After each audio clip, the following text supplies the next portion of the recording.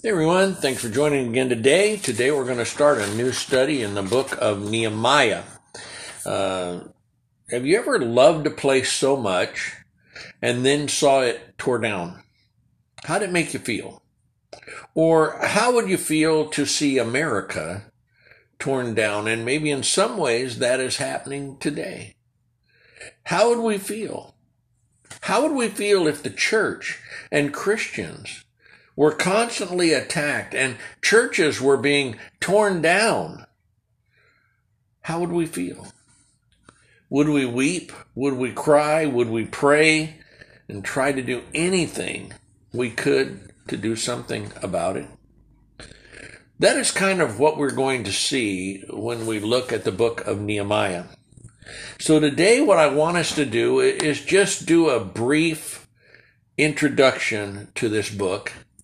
And then next time we're going to start to dig into the text.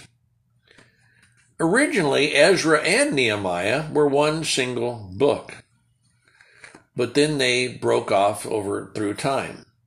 The purpose of the book of Nehemiah is at least threefold. Number one, to show God keeps his promises to his people. That's extremely important for us as well as to them, isn't it? Number two, to emphasize the people's duty to be holy. We need to think about that. I wonder if we think enough about being holy, trying to do the best we can, being set apart for God. Nehemiah's task is to rebuild the walls of Jerusalem. And so he is going to lead the third and last return to Jerusalem after the Babylonian exile. The date is somewhere around 586 BC. When you think about Bible heroes, Nehemiah is probably not one that comes to mind right away, but I think Nehemiah is very much a hero in the Bible. His job was a cupbearer to the king. A cupbearer, according to the dictionary, is a person who serves wine, especially in a royal or noble household. But in Bible times, a cupbearer was also one who would taste the wine before it was given to the king to make sure it was poisoned. I doubt very seriously there was a whole line of people lining up to want to be the cupbearer, because if it was poisoned, guess what? They weren't going to be around very long. Okay? Well, Nehemiah is stationed at the palace at Susa.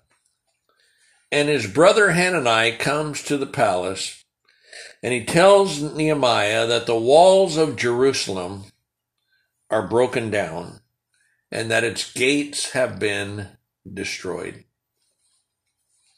Nehemiah is heartbroken. He sits down and he weeps for the city and he weeps for the people. He pleads with God to let him return.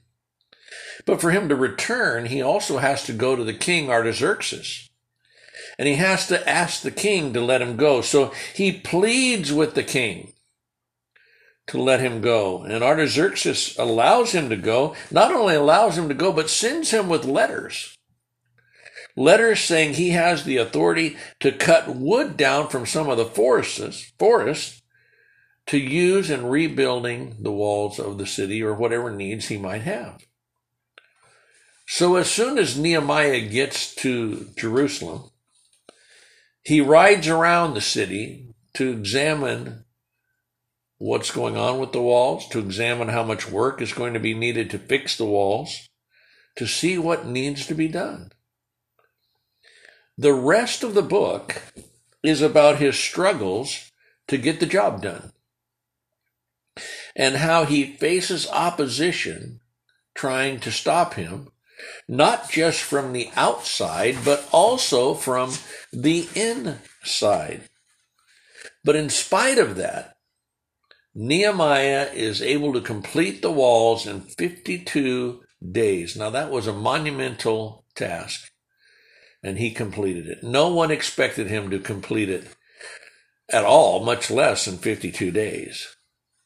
But once the walls were built, he sets guards at the gates, has the law of Moses read to all the people, and is made governor over them. That's what is going to happen in the overall scheme of this book. Next week, or next time, not next week, but next time, we are going to pick up with the text of Nehemiah chapter 1. Thanks for being here. Hope you look forward to the study. Please read the book of Nehemiah. It's not a long book. Read it and be ready to study it next time we get together. Thanks so much. Hope you have a great day. We'll talk to you later.